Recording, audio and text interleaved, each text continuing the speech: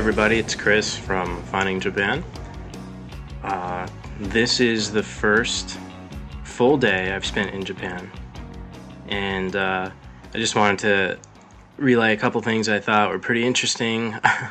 I got some funny stories. Actually, it's pretty amazing how much has happened in just the last 24 hours or so. So let me just recap with a little bit of history. I flew out of Newark on the Continental 9 flight, which gets in at about between 2 and 3, depending on the weather and winds and everything. After landing, I took the while I was on the plane, my sore throat that I've had for about maybe a day or two before leaving worsened, which I was a little scared about, but we'll see how that develops. It's kind of bad now, but I think it's mostly because of the libations from last evening. So anyway, sorry, I'm kind of still out of it. I'm trying to keep myself awake in order to be able to adjust myself to the time schedule here. It's a pretty big one. So right now it is about 8:30 or so, and I'll probably be turning in around 10. So hopefully that'll reset me well. Anyway, okay, back to the beginning. I arrived at about 2 o'clock, and then actually maybe 3, and took the Narita Express to Tokyo Station. And once I arrived in Tokyo Station, my plan was to call my friends, Saya and Rinko, and get in touch with them. My friend Rinko is graciously allowing me to stay at her place while I look for an apartment of my own after my trackmate arrives. So I guess what I didn't realize is that with making a phone call in Japan is pretty straightforward. Or making a pay phone call, you can just look for the green phones in any of the stations, and that works out pretty well.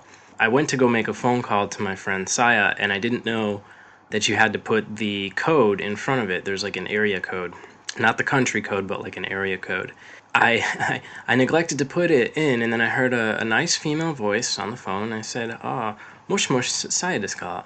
And she said something I didn't understand. It sounded a little frantic, and I couldn't quite put my finger on it. Well, it turns out that I actually called the fire department because Saya's cell phone number begins with 119, which is the Japanese equivalent of 911. So that was fairly interesting. I apologized profusely, and she said no problem.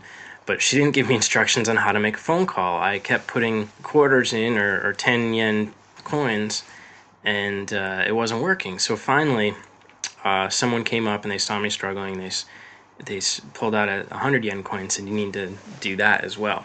And I was like, oh, okay.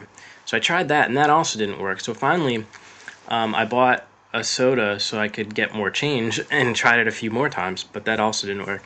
So finally, I actually just got a phone card, which worked perfectly. So got in touch with Saya and met Saya and Rinko down at Kamada Station, and from there we went directly to a yakiniku place, which is where you cook the meat directly on grill itself. So, Nakano-san was also there, who's a friend of Saya and Rinko, I believe. So we had fun, we were hanging out, and I had a bit too much to drink there.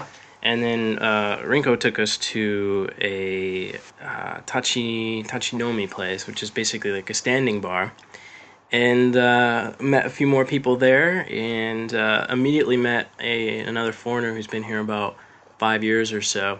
It was interesting because he knew one of the people in my program who was in the global track, but actually was in Japan for quite a long time, and he had interviewed him for his position in Japan. So it really is a small world. That was really incredible, and I did my best to speak with a lot of the Japanese people who were there, and it's really funny. I thought that my Japanese wasn't so good when I landed. I had a short conversation with someone on the plane, and didn't really talk much during dinner, but maybe it was just because of the alcohol, but eventually I felt like I was speaking a lot better, but I really think it was just the alcohol. So that was a lot of fun. Then we came back to Rinko's place, and I just crashed here. Today was spent kind of walking around. The first thing I realized is that I took a 3-prong adapter for my laptop when actually this house has no 3-prong plugs. And I didn't bring the extra ends to the power adapter for the Mac here, so I ended up having to go to Ginza, to the Apple store, to pick one up. This actually reminds me of something that I wanted to say. One of the things I would highly recommend if you're thinking of coming to Japan to live here is to visit first. Now, most people think that that's obvious, but one of the things I realized is since I was familiar with the mass transit system and everything, it was a lot easier to focus on moving my luggage through the city as opposed to logistically, like, which way do I go? That information, was pretty helpful when trying to find the Apple store in Ginza that I had run into back in November, about a year and a half ago.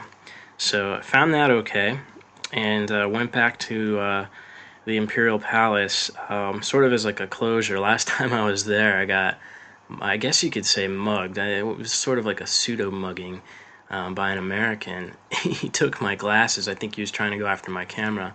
My friend and I chased him down. We finally got it back, and then he flipped us off and ran away, but whatever. So I kind of went there to the place where I was mugged so that I could make sure I feel comfortable.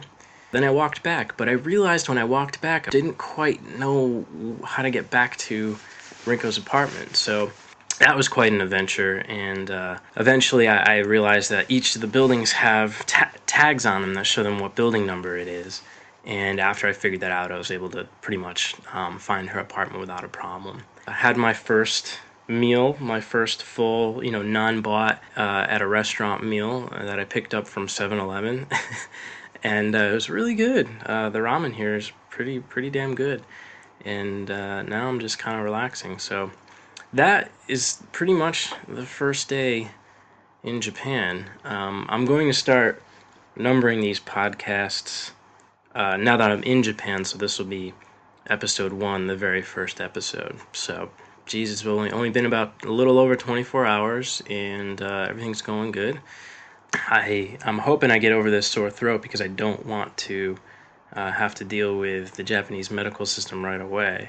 So we're going to see. I think I'm just going to take some aspirin, some Tylenol, or some Tylenol, which is kind of like aspirin, I guess. I don't know. And then head off to bed and hopefully see how it goes. What else? Is there anything else? No. I think that does it for now. I have to apologize. My mind's kind of cloudy still with the jisaboke, which is jet lag, and it's kind of kicking my ass right now, to be truthful. Let's see what else.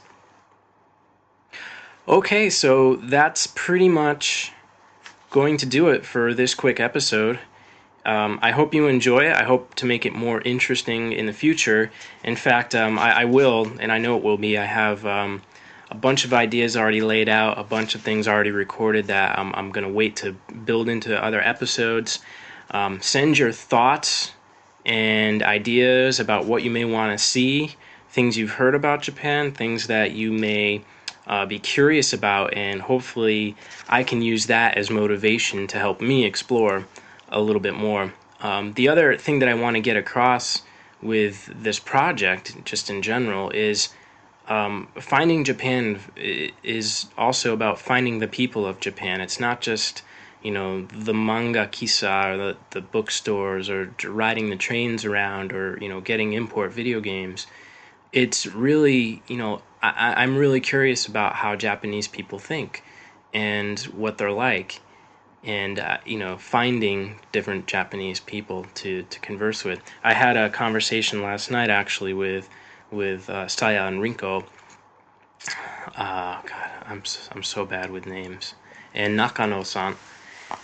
And it was interesting because we were talking about other people that they have known that have come and visit, and how maybe they have been disappointed with them after they moved back to America, or they didn't feel like they were really genuine. And I found that really intriguing. I think that's probably obviously that's that particular person, but also it's more like Americans in general have a reputation for being brash, especially from the perspective of the Japanese culture. They feel like they have things coming to them, or they expect things to be given to them. That's not true, obviously, of everyone. I realize I'm making a broad generalization, and those are often dangerous. But I think it says a lot about the Japanese perspective of America, and I hope not to repeat that and show a genuine curiosity in the culture and people of Japan. So there you go. I realize this first episode here is a little mishmashed. Things are out of order and everything, but I did want to give everybody an update, and I hope everybody is doing well. Again, send me your ideas. The easiest way is to email them, Christopher@findingjapan.com. Send me a note. Let me know what you think. And I will keep these coming as often as possible. I'm going to make it a habit and get it built into my routine so these become frequent. So again, thank you for listening to the first official audio podcast episode from Finding Japan. Thanks and good night.